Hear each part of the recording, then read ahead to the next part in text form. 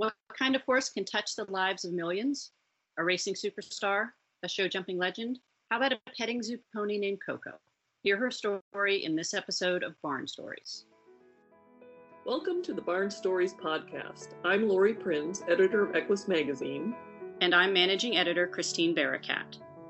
This podcast features our favorite essays and articles published in Equus over the past 40 years. Although Equus is known for articles on horse care and veterinary research, our editorial mission has always been guided by the bond that exists between horses and people. And each issue has featured a real-life story that celebrates how horses enrich our lives and touch our hearts. We've searched our archives, chosen the stories that resonated with our readers, and given them new life in this audio format. Longtime subscribers may recognize some of their favorite pieces. And if you're new to the Equus community, these stories will confirm that no matter what sort of saddle you sit in, a deep emotional connection to horses is something we all share. I'll start by warning everyone, this story is sad right out of the gate. It's about the end of the life of a pony. But it was a good life. A humble one for sure, but good. Coco the pony lived at a petting zoo with a sheep and an alpaca for herdmates.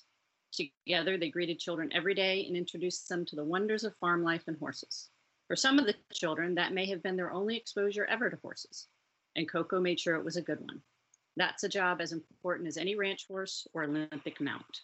I love the affection that Coco's caretaker, the author of this story, shows the pony. We hear all the time about the bond between famous racehorses and their grooms, but a horse doesn't have to be a champion to be beloved by those around him. Just being a sweet pony is enough. Before we listen, I'll note that this story was published in 2009, which will help put some of the author's timeline into context. So with that in mind, here's Legacy of Love, written by Yvonne Backman and read by Taylor Autumn.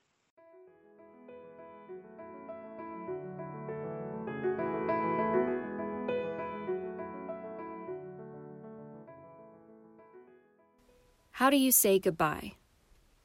I've been grappling with that question since Coco passed away earlier this year. I first met the little Welsh pony mix in 2001 when I was hired as head animal caretaker at a local children's park. I would be looking after a variety of animals, but I was immediately drawn to Coco. Already 29 years old, the mare was skinny and head shy, but her sweet personality was evident nonetheless. Her best friend was a Suffolk sheep named Bobo. I had been involved with horses as a young adult, but as so often happens, life took me in different directions than I had intended. With my new job, however, I was quickly reminded that there is nothing like the smell, touch, and look of a horse. So began my 9 years with Coco. One of the first things I did was work with our veterinarian to adjust Coco's diet, and soon her hip bones and ribs were much less prominent. The staff and I also spent hours brushing and combing her, revealing at last a gleaming coat. So many times over the years, I wondered about Coco's past. She came to the park in 1989, when she was 18. Her records were sketchy at best, and there was no prior history. Where did she come from? Had she had a happy life? Had she ever had a foal? I'd never know the answers to those questions. So I focused on making the remaining years of her life perfect. And before long, our tender, loving care brought a mischievous sparkle to her eyes. Our routine was blessedly simple. Early in the mornings, I would arrive and open up the barn door. Inside were Coco and her 2-member herd, Bobo, the sheep, and Juan, the alpaca. First out the door was Coco. She'd toss her head as she walked out the gate. Then she'd trot briskly along the duck pond, make a sharp turn to the left past the rabbit yard, and make another sharp right turn to the teddy bear picnic meadow. Bobo would follow closely on her heels, bleating the entire way, while Juan loped behind. Sometimes Coco would take a couple of fast gallops around the meadow. Blonde mane and tail blowing straight behind her, she never failed to make me stop my chores and smile. Over the years, I often yearned to sit astride Coco and enjoy the wind in my hair as well. But given that she was only 12 hands tall and had a sway back, I knew I would have to settle for being her caretaker. After her gallop, Coco would graze on the fresh, dew-covered grass. She'd have a couple of hours in the morning to relax before being brought back to her corral for her most important job, greeting the children who came to the park.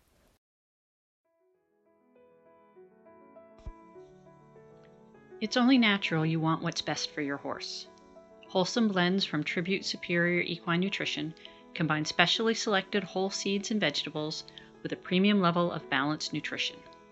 Crafted using the safest manufacturing practices, Wholesome Blends feeds are 100% soy-free with no added iron. For more information, visit tributeequinenutrition.com. Coco was wonderful on the job. During her tenure, literally millions of children and their families came to see her and pet her. On holidays, we would dress up Coco. She would wear a Christmas hat, a Halloween scarf, and a red rose tied to her tail for Valentine's Day. So many children, so many smiles, and so much laughter and giggles surrounded Coco's corral. The little mare did more in promoting the love, caring, and understanding of horses than we will ever know. As the years passed, we saw Coco through a couple of bouts of colic.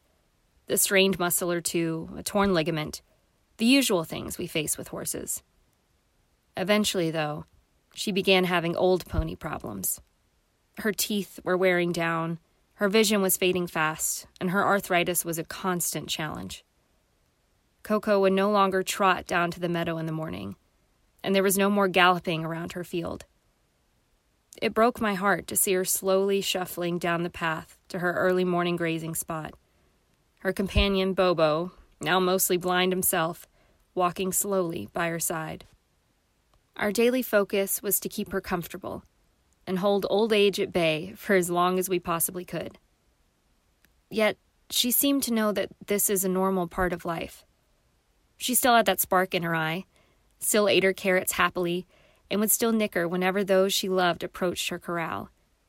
The children loved her as much as ever, even as their parents, looking at that sway-back, graying muzzle and arthritic joints, asked if she was doing okay. Of course, I would patiently explain that she was receiving wonderful care, which included bi-monthly acupressure treatments, chiropractic sessions, and a plethora of supplements and herbal treatments. But before long, we had to admit the inevitable. It was time for Coco to retire.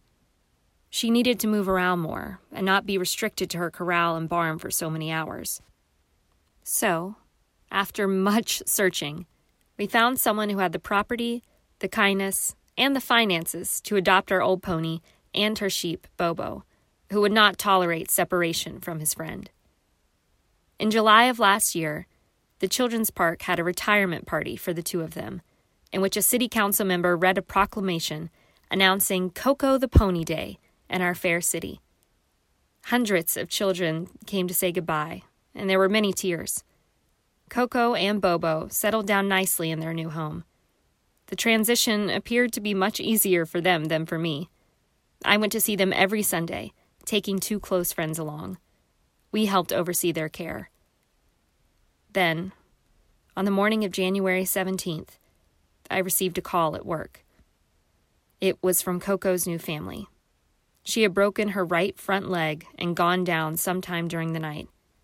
The veterinarian had been called and was currently on site, but there was nothing that could be done, and she was in pain. The decision I had been dreading for so long was made.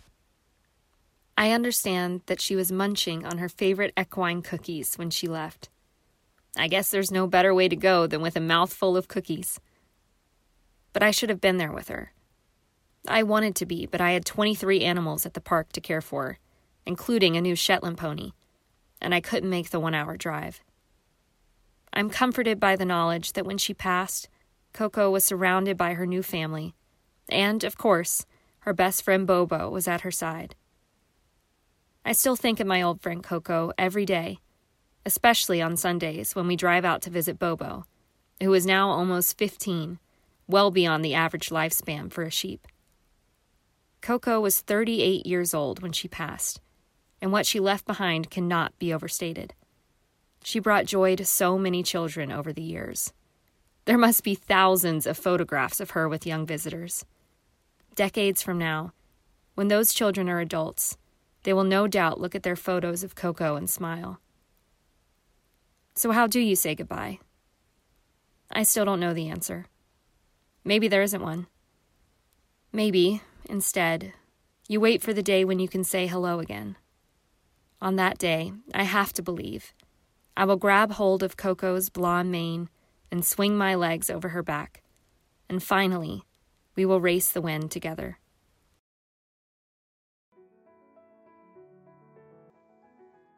Thanks for listening to Barn Stories. We hope you enjoyed this episode.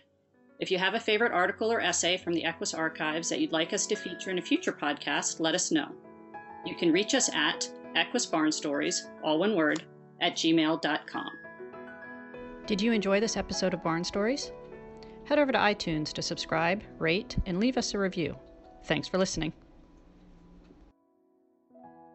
The Barn Stories podcast is a production of the Equine Podcast Network, an entity of the Equine Network.